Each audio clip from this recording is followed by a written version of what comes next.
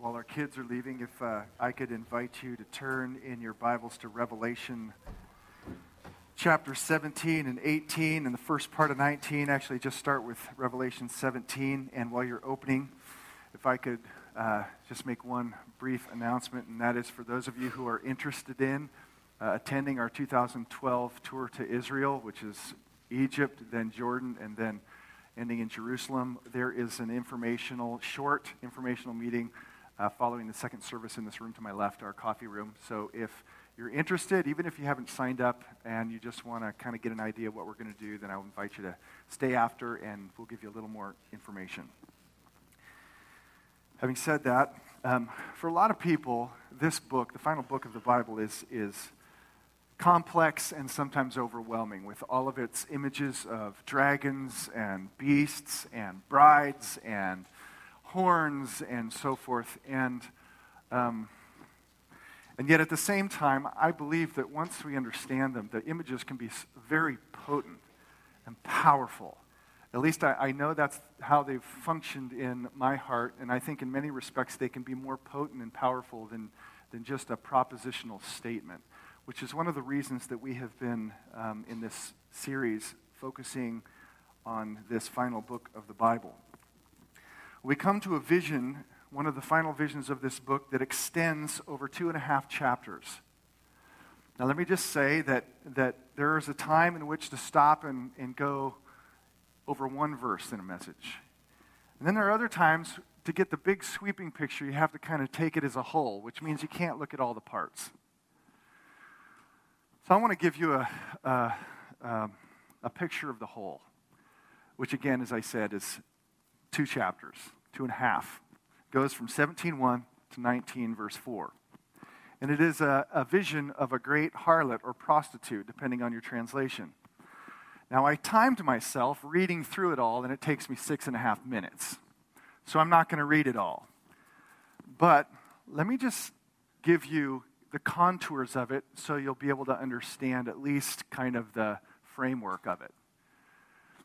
The Apostle John is caught up in a vision of verse 1 of 17, and this is what he sees. An angel comes and says, "Come, I will show you the judgment of the great prostitute who is seated on many waters." So he's going to have a vision of the prostitute, and the next 7 verses is a description of her. So verses 1 through 7 of chapter 17 describe this prostitute. Beginning in verse 8, John gives us an interpretation of that prostitute and a beast upon which she rides. That's the image of a harlot riding a beast. And quite honestly, his interpretation is difficult to understand. But that nevertheless is the interpretation, verses 8 through 18. And the entirety of chapter 18 is given to her demise or her destruction. That an angel comes from heaven and says, "Fallen, fallen is Babylon the Great. She has become a dwelling place for demons." So almost all of chapter 18 is given to her destruction. And the people on earth, in response to this prostitute, whatever she may be's destruction, is mourning and weeping. We read that the kings of the earth, verse 9 of 18, chapter 18, the kings of the earth who committed sexual immorality and lived in luxury with her will weep and wail over her when they see the smoke of her burning. We see in verse 11, "And the merchants of the earth will weep and mourn for her." We read down in verse 17 that all the shipmasters and seafaring men, sailors, and all those who trade on the sea stood far off and cried out as they saw the smoke of her burning. So people who dwell on earth will mourn and wail. Kings and merchants and sailors will mourn at her demise. But heaven rejoices, and that's how the vision ends. Because we come to chapter 19, verse 2, and we see the multitudes in heaven crying out, "Hallelujah! Salvation and glory and power belong to our God, for his judgments are true and just, for he has judged the great prostitute who corrupted the earth with her immorality, and has avenged on her the blood of his servants." So she is described, chapter 17, 1 through 7, interpreted, verses 8 through 18. Her demise is declared and seen in chapter 18, along with the earth's mourning, and then in chapter 19 we see her destroyed. Now let me pray. Father, I just ask in these moments we have with you, just ask that you would give us the attention and give us the minds to understand your truth in a way that will stir within us a greater faithfulness to our Lord Jesus Christ and know that he reigns, he rules, and he is our conquering king and groom. I pray for this church family here that you would speak to each person what you need them or want them to hear and what they need to hear.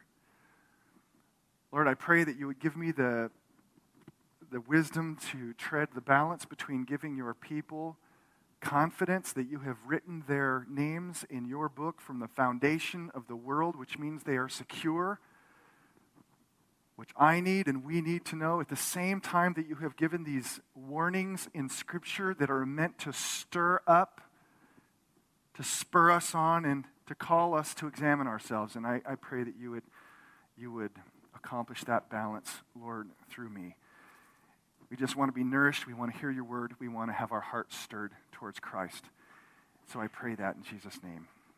Amen. Now, I know some of you are probably tired of me recapping where we have been, but there are people who don't come and then come, or some of you are new and you're wondering what in the world is happening. I just heard some things about prostitutes and what is going on here. So let me just kind of, for your sake, just tell you where we've been. We have been focusing as a congregation on the future, on the end itself. In fact, the entire thesis and the entire purpose of this whole series is one thing, and that is to show us that everything in the Bible flows to the end. And if we as God's people, as we gather for worship, are not longing and looking and hoping for that end, then all we're doing in here is just trying to adorn this life. That's it. That we are to be forward living, forward anticipating and hoping people, because our home is not here, it's future. That's the whole purpose of this message series, and I cannot overstate the importance of the future. But we have sidestepped all of the controversies over what precedes the end, like at what time and where do these things fall in line, and we're focusing on the end itself. And where we have been is we have looked at judgment. We have looked at the judgment in both of its dimensions, the judgment of the believer, which ends in eternal joy, and the judgment of the unbeliever that ends in eternal condemnation. And then over the last 3 weeks, we have looked at what constitutes our final home and future. What should we long for? What is our home? And it consists of a place, a people, and most importantly, the presence of God. That it will be a very real place, the new earth. That it will be filled with a glorified, resurrected, and exalted people, the redeemed, those who have trusted. And ultimately and finally, we will reflect and we will embody the very presence directly of God himself and of the Lamb. The presence of God will dwell amongst his people forever and ever and ever. That is home. And that is what we are to fix our hope on and yearn for and long to be. Now, some may ask at this point, having looked at that, what practical value does that have to my life today? Like, what is the relevance of the future to the present? And these next three messages are given to answer that question.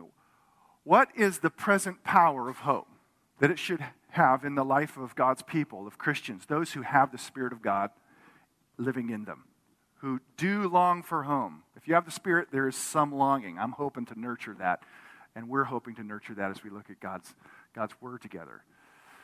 But that is the question. How does the future relate to the present? Does it at all, or is it just irrelevant?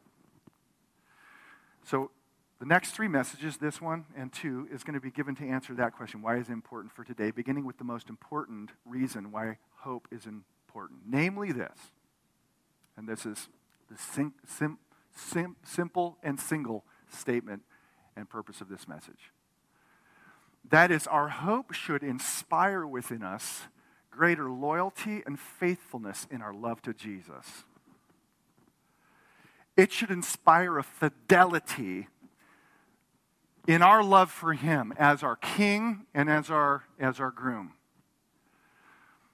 In the words of 1 John 3, verse 3, that This hope should purify within us a holy love for the one who gave his life for us and to whom we should long to be in the presence of.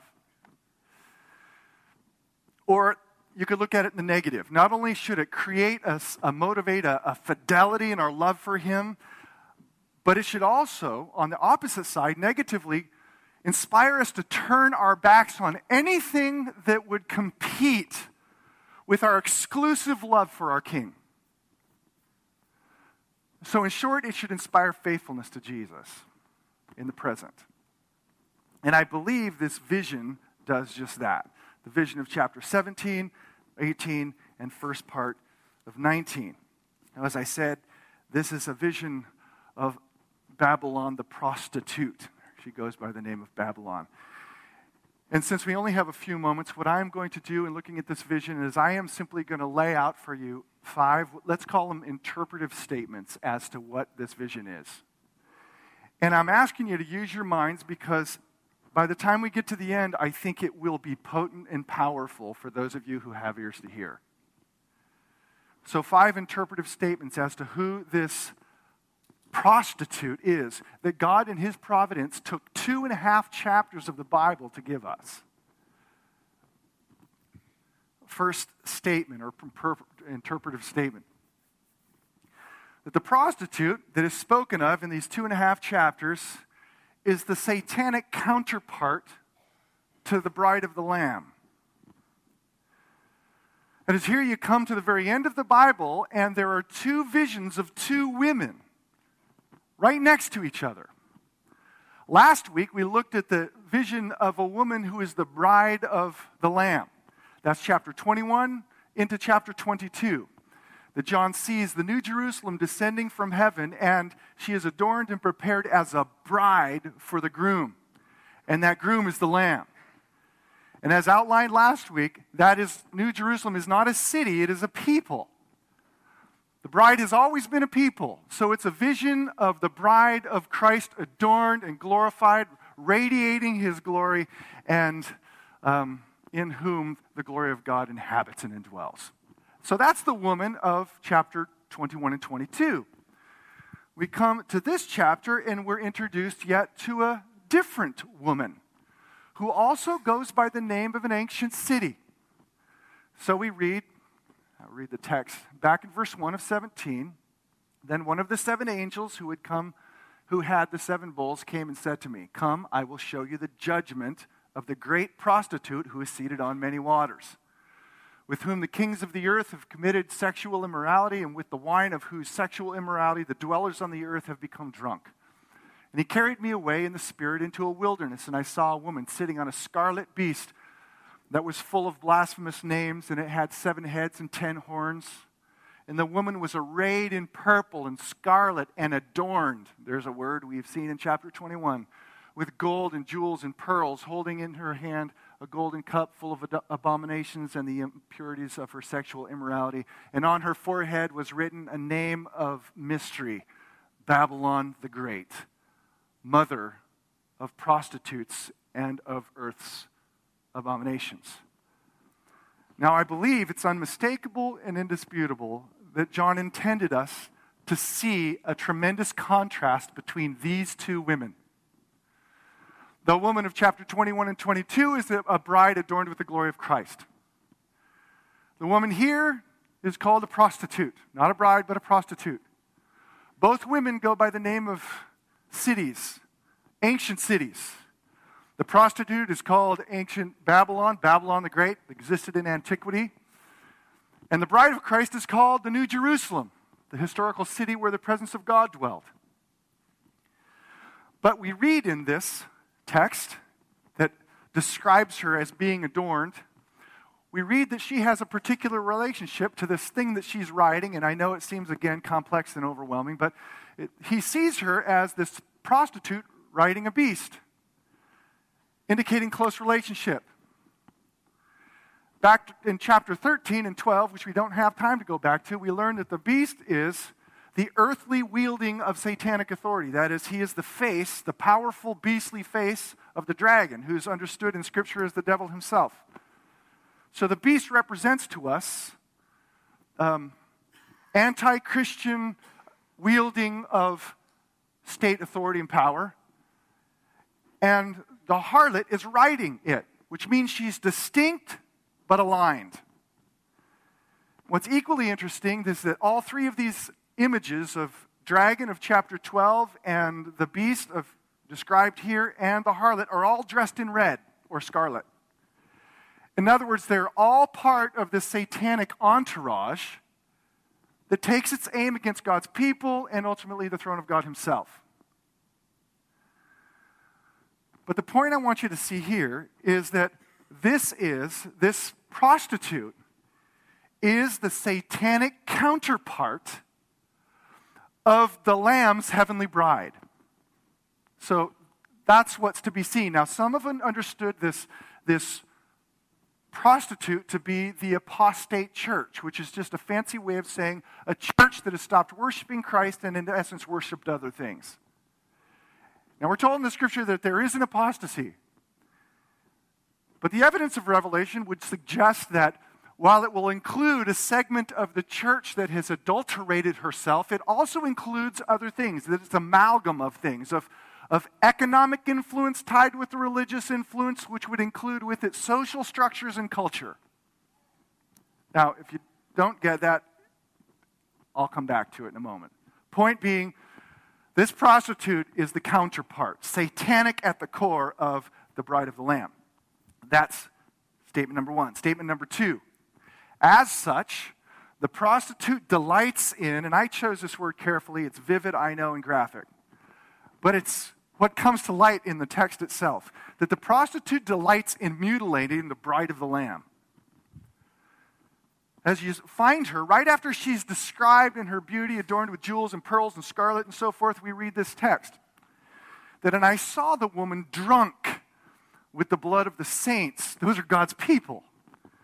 The blood of the martyrs of Jesus. And when I saw her, I marveled greatly. The picture is of this prostitute having this cup full of the blood of God's people, the bride of the Lamb. In other words, she is delighting and rejoicing over the destruction of God's people. So she delights in seeing God's people killed and destroyed. It's as if she's enjoying a party while God's church is being crushed. Now, if you were, again, this is graphic, but it fits the image. You husbands out there, if you saw somebody holding a glass full of the blood of your beloved wife, how would you feel? I'll come back to that in a moment. What this tells us is that she is the enemy of God's people. She is your enemy, and she is my enemy. And she delights to see God's people destroyed. That's point number two. She's your enemy. So she's the satanic counterpart of the bride, the glorious bride adorned and prepared for Christ. And also, she is here one who's delighting in the mutilation of the bride, which brings us to the third point, which is how she does her destructive work. That is, the prostitute seduces the people of the earth with her sensualities and her wealth. Sensuality and wealth. Now, let me try and make this as simple as possible so as not to overcomplicate it.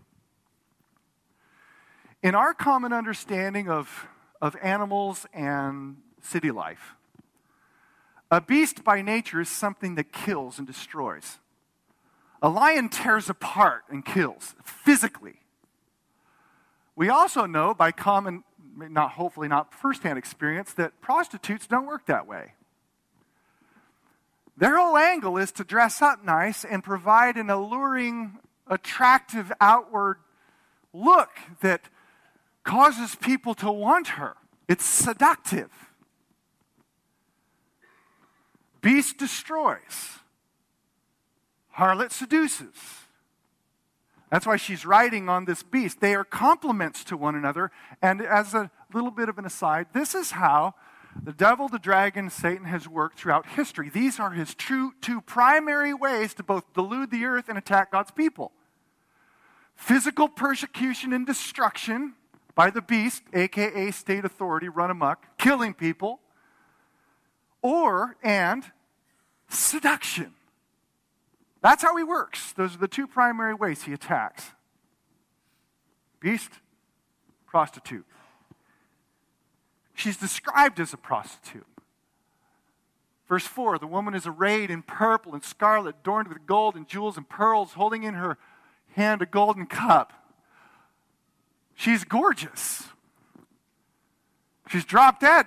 People want her. That's why she's described with such amazing descriptions. In other words, she would be found on the cover of Cosmopolitan or Allure. She would make you want to buy the magazine because she's beautiful. And that's the point. And that's how she works.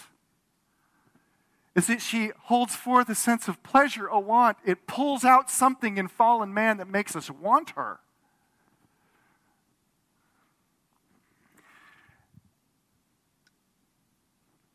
And as a result of wanting her and her beauty and her seduction, we read in chapter 18 that all nations have drunk the wine of the passion of her sexual immorality, and the kings of the earth have committed immorality with her, and the merchants of the earth have grown rich from the power of her luxurious living. And all the nations have drunk her cup. The kings and merchants, as everybody has. And just to be clear, this may seem a bit crude, but I need to clarify this. This is not talking about physical adultery. It's physically impossible for all nations, kings, and so forth to do that. What's being spoken of here is something that is spoken of throughout the Bible, namely spiritual idolatry or prostitution. In the Old Testament, when God's people, Israel, would be enticed either by a God who promised to give them better crops to go and worship at a different altar, it was called prostitution. Because God's relationship with his people is supposed to be one that's monogamous.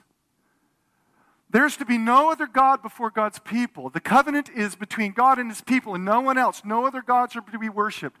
And any worship outside of God is considered this thing called sexual immorality or harlotry or prostitution, which gives it a very personal center in terms of the nations prostituting themselves with this prostitute against the living God.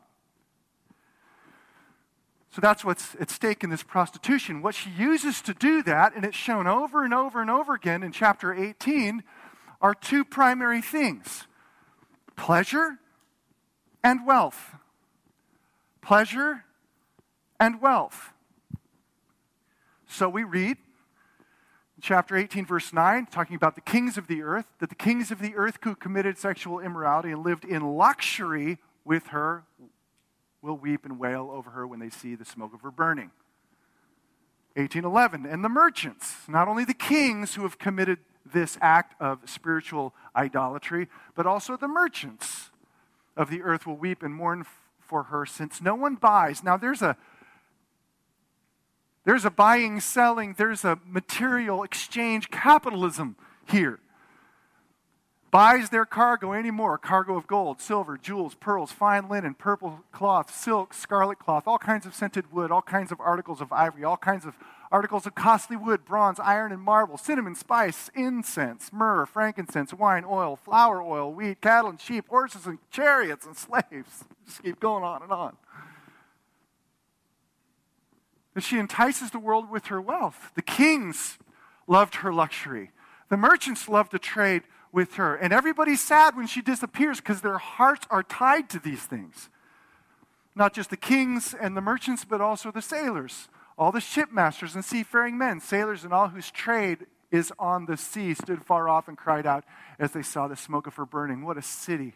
What city was great like this great city? And they threw dust on their heads, and as they wept and mourned, cried out, alas, alas, for the great city where all who had ships at sea grew rich by her wealth. That when she dies, when she's destroyed, the entirety of humanity, all the nations, the king, the merchants, and the sailors weep because they no longer have the pleasure of indulging in her wealth. It sounds not unlike the mourning of our current economic state around the world. We've lost it, which is why people are depressed. They don't have the joy of the Lord because their hearts have been tied to this thing we call wealth and luxury, which brings pleasure. Now, just to be clear, again, there's nothing intrinsically wrong with wealth. God created gold. He created silver. He created wives and husbands. He created children. He created the ground. He created wood and spices and cinnamon. But what this prostitute does is she hijacks God's good gifts and she seduces people to worship the creation and not the Creator. So we worship these things and tie our hearts on these things that God has created, and they become the object of our worship. And she draws people away in this manner. Rather than recognizing that God is the fountain of all that is good. He is the living God. Everything that He's created is by Him and for Him. And everything we have for a moment is His. And everything is a gift. And everything is to be received with thanks and praise. It all is His and goes back to Him. So therefore, we praise Him and glorify Him in the enjoyment of things. Very different than tying our hearts to these things God has created. And that's precisely what she does. She lays out the pleasure, and she lays out the material attraction. And she wants God's people to set their hearts on these things and draw away worship from the living God and to worship what is created rather than what the person who created it. So that's how she works. She seduces. The dangerous thing about seduction, as you well know, is it's very, very subtle and takes place almost unconsciously and usually over a period of time. You wake up and realize, wow, I have been drinking from the wrong cup. And what you never realized is it started with a simple taste. So that's number 3. The prostitute the prostitute seduces the people on earth with her sensualities and her wealth. 4. Now, we might ask the question, before I expound on this, some might say, well, this harlot thing, this prostitute who's called Babylon the Great, that's a merely future thing, right? We don't have to worry about that. I mean, that's for the end time, and we're not at the end time, so we're not really in danger of her, are we? To which I want to answer that this harlot, this prostitute that's envisioned here in the 2.5 chapters, has always been seducing the world. And she is here, and she will be yet in the future. Now, this is my opinion, and you don't have to share it. But I believe one of the biggest travesties and mistakes in interpreting this book, this final book of the Bible, is to consign the realities of these things to a merely future truth. As if the beast is merely a future danger, or the harlot is merely a future danger. The travesty in that is people think, okay, well then I don't have anything to fear because that's future.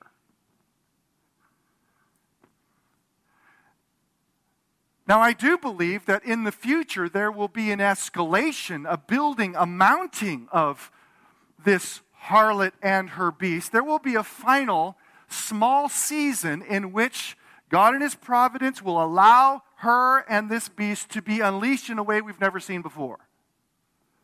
For a short season, and the beast will wage war on the saints, is what we're told. But I want to say to all of us that does not mean that she does not exist now or that the beast does not exist now in the present tense. And there are a couple of things that would lead me to believe that the beast and the harlot are already dangerous to God's people. One is the fact that this prostitute is the counterpart of the bride of Christ. Now, while the adornment of the bride of Christ may be future in her resurrected state, the bride is something that exists right now. We already are the bride of Christ. In fact, the bride of Christ is composed of both Old Testament and New Testament people. All who have believed and trusted in Christ are God's bride. In other words, the bride has always been. So if the bride has always been, it stands to reason that the harlot who feeds on her blood has always been. Moreover, the very fact that she's given the name of an ancient city that was involved in prostituting God's people would lend credence to the fact that this is a historical thing as well as a future thing. Then on top of that, you have a description. Now, this is intriguing. You have a description of the beast that I think, by way of argument, could also apply to the harlot. The beast is described in this way. Perk your ears up here for something that sounds familiar. He has a vision of the beast, and the angel says this: the beast that you saw was, and is not, and is about to rise from the bottomless pit and go to destruction. And it's repeated again at the very end, where it says, this beast was, and is not, and is to come. Does that sound familiar to you at all? Because there are multiple times in this book of Revelation where that statement, slightly amended, is applied to the Lord, who was and is to come. Only here it seems to be a parody of Satan himself, who thinks himself divine, who thinks of himself as the was, is, and is to come. But he's not. Certainly he was, but he is not, which is probably an allusion to the fact that he has been stripped of his power to accuse and condemn God's people by way of the cross. In other words, he has already been stripped of authority, and authority in two particular ways: to condemn God's people and to accuse God's people. That has been taken away. He no longer exercises that kind of power, although he still has influence over us or in our world. That's probably behind the is not. Point being, he was. He's been there from the beginning. He is, although in a muted way, and he will be. So if the beast is something that was, and in some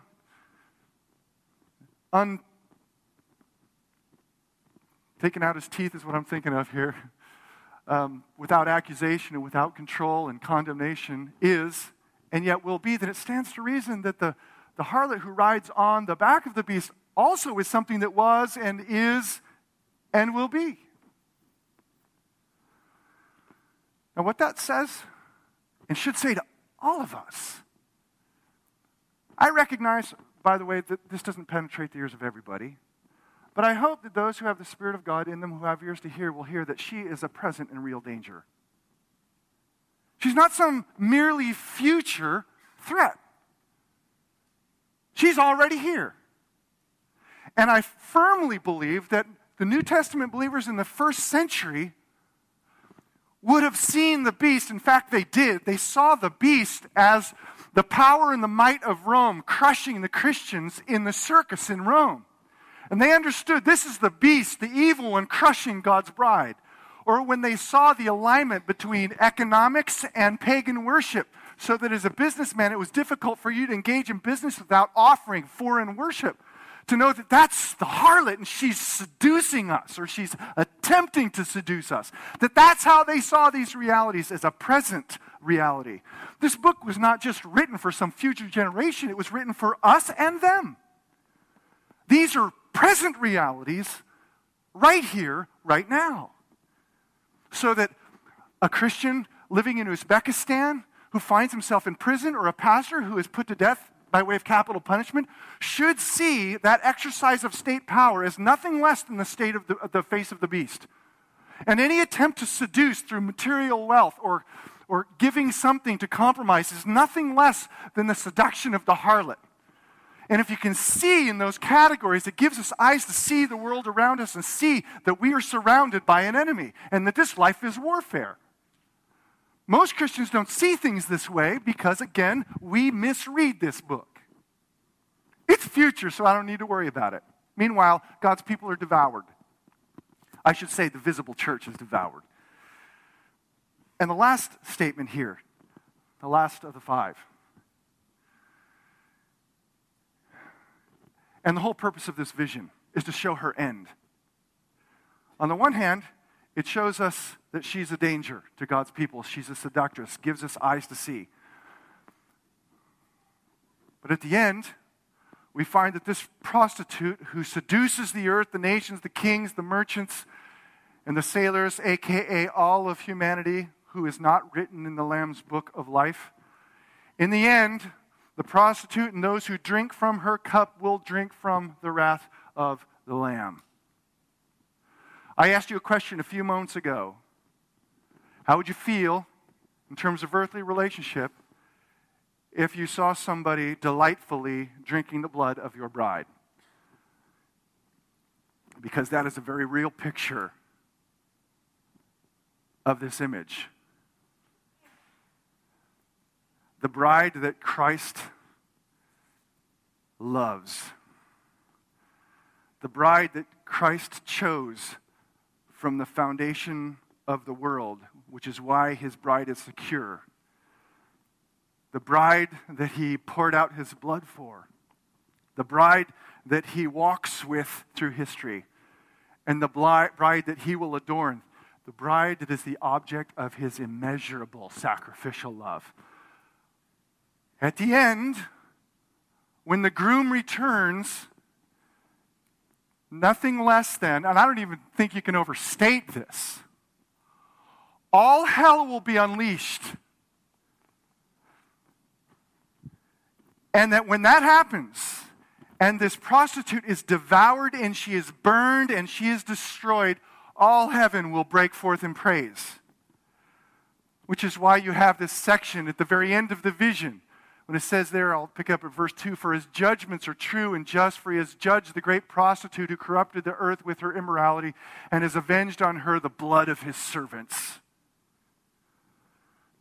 That when, this is the next vision, when the vision of Christ coming back on the white horse with the name King of Kings inscribed upon him, and he slays the nations, it will be done so in absolute fury. And then a different kind of blood will flow. Because he will take out his vengeance upon the nations and upon this prostitute that has fed itself upon the precious bride of Christ. And all who have drunk from her cup. I mean, even as this vision is introduced, it's an invitation to come see the destruction of the prostitute. Now, that should have one of two effects on us. On the one hand, it should be a warning to us, all of us. If it's true that she is the counterpart, satanic counterpart to the bride, if she delights in consuming God's people, if she is the seductress who uses the promise, the deceitful promise of pleasures and wealth to seduce people of the earth. And in the end, if she receives the wrath of the Lamb, then the simple question is, do you want to be anywhere near her? Do you want to even sip from her cup? So the vision serves as a warning for all of God's people. Don't have any part in her. In fact, that is in the very middle of this 2.5 chapter vision, that is the moral mandate to God's people who have his Spirit. Come out from her. This is the pleading of the Lamb. Come out from her, lest you take part in her sins, lest you share in her plagues. For her sins are heaped as high as heaven, and God has remembered her iniquities. Come out from her. Don't have anything to do from her. Treat her as you would Medusa. Don't even look in her eyes. Treat her like you would on the Titanic. Get as far away from that ship as you can, otherwise you go down. You get sucked right down to destruction. Stay completely away from this person who wants to seduce you. And on the contrasting side, maintain your loyalties and your faithfulness to the Lamb who loves you and gave his life for you, has written your names down. He's the one who really loves you. He's the one who died for you. He will secure you and he will bring you into an eternal home. Don't fall for the false stuff that's not going to work or satisfy or secure your soul. Now, you can apply this on a number of different levels, a cultural level, church level, or even an individual level. Like on a cultural level, just haunts me to realize that we, all of us in this room, we arguably live in the most wealthy nation on planet Earth and potentially that has ever been seen. A culture that thrives on and worships at the altar of pleasure and money. That's just the truth. I don't even think I need to convince you of that. It comes right down to business. It's the bottom line. Oftentimes, even in marriage, what dissolves it is the bottom line of wanting something more.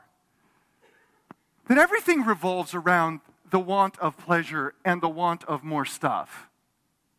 That's our culture. Which means if our brothers and sisters in Uzbekistan are facing the beast, we're definitely facing the harlot here. The way that the evil one is getting his way into the life of our culture is through our wealth and through the seductiveness of it. And that's what the evil one has used throughout the history of God's people to seduce. I have something for you. You get the short end of the stick again. God not give you everything you want. Well, I have a better way for you. Yesterday I was on the CNN website and I was just reading some of the news and I was interested in some of the election turnouts and I came across this thing. It was the conclusion of a poll that was taken 2 Tuesdays ago regarding what was the most important issue at the voting booths. In other words, it was taken as people were leaving. And I remember reading this and I just thought, wow. Now one could just read this and not see anything more in it. Just like, well, yeah, the economy's stupid. But this is what it said. I read this and it said, the economy just isn't the most important issue to the voters this year. It's roughly twice as important to them as the other top issues of concern combined.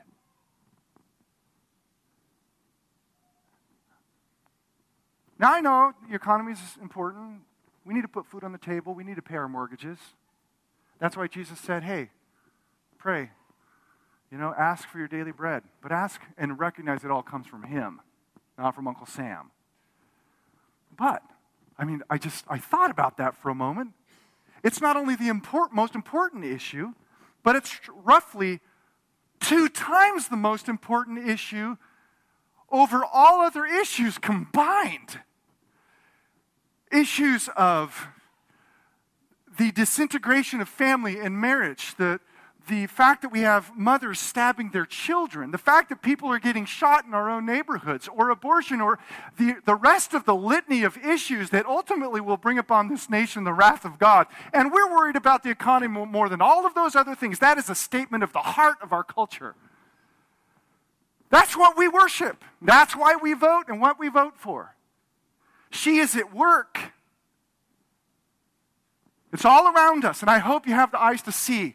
She wants to drink your blood. Sounds bad. And it's the seduction even from a church level. When we're willing to sacrifice sexual integrity for the sake of political correctness, we're sipping from her cup as a church. When we're willing to sacrifice biblical conviction about the supremacy and exclusivity of salvation in Jesus alone to be more popular or publicly acceptable, we are sipping from her cup. And when we're willing to delete the name of Jesus and Christ from our ministries so as to gain greater revenues and donations, then we are sipping from her cup. And those subtleties and seductions are all around us. I know, I feel them. And so do you. What will you sell out for? Will you sell Jesus' name under the bus because you're afraid it'll make you unpopular? You're sipping from her cup. That's when it gets right down to the individual level, you got to recognize she's whispering to you every day. She whispers in commercials and she calls forth your already fallen inward part that wants something else. Most of us don't have ears to hear her. That's the prostitute. She says to you, you want a husband? And God hasn't given you one yet? Well, didn't you get the short end of the stick? I have a better way for you. And if that better way does not look to God as the author of a husband for you, or circumvents his revealed will for you, and you take her shortcut, you have sipped from her cup. You want a relationship? Relationships are good. Desire to have that special someone. She whispers in your ear, do you think God's really going to give that to you? Hand me your virginity, and I'll give you somebody. And you give it, and you sip from her cup. And what you don't realize is you're sipping poison. And the promise turns out to be a mirage, and you find yourself miserable. You want a better standard of living? God's given you the short end of the stick. But you know what? If you work 7 days a week and neglect the gathering together of God's people, I'll give you what you want, a better standard of living. And when you give in to that whisper, you sip from her cup. She's all around us, my friends. And I hope that you'll see that she is deluding people around us, and she whispers to all of us. And I hope that you'll recognize that her end is sure, and she will be crushed, and all who drink of her cup. So come out from among her, and turn your eyes to the Lamb of God who wrote your name in the Lamb's Book of Life for eternity. To the one who poured out his blood for you. To the only one who can be an eternal security and refuge and stronghold for your soul. And who stands on the end of history as the exalted and glorified groom waiting for his bride to adorn her with his own glory and with his beauty and give her the fullness of his eternal presence. That's what we're supposed to live for. And I hope more than anything this vision will cause you or stir you to turn your back on whatever's competing with the Lord, because it's not supposed to be a competition. That's drinking from her cup. And in turn, in grace, to say, I want to love Christ and Christ alone because he first loved me and he's better than life. That's what this vision should do. So I hope this morning, we're coming to take a cup this morning. A different cup. Her cup's poison, offering you something that will never really materialize, or if it does, it'll be short-lived. We're going to partake of the love of the cup of Christ, his blood, which was poured out for us to be his bride, to cleanse us. And it's not appropriate for those of us who are the bride of Christ, if we find ourselves compromised, worshiping at other altars, looking for satisfaction or looking for security in anything other than the Lord, to drink of this cup. So before we come to communion, again, a cup that looks back to what he did for us and looks forward to the day that we drink it with him anew as our groom and we as his perfected bride. Will you take a moment to examine your own heart and life? And ask yourself, are there areas that I have sipped from the cup that I'm worshiping at two altars? And if so, will you not only confess it, but ask the Lord to give you a heart of contrition, of joyful brokenness, of knowing that when we confess from the heart in utter and complete brokenness, and we say with David, be merciful to me according to your steadfast love, that his grace will provide the strength for us to look towards him with greater measures of love and fidelity and to turn our back on the things that are seducing God's people. So will you spend a few moments before we come asking yourself, am I sipping from the cup and where is it? And am I willing to turn my back on it And then come and take of the cup of Christ, who gave his life for you and waits at the end of history as the resurrected and exalted groom of this bride. Go ahead and take a few minutes, and then we will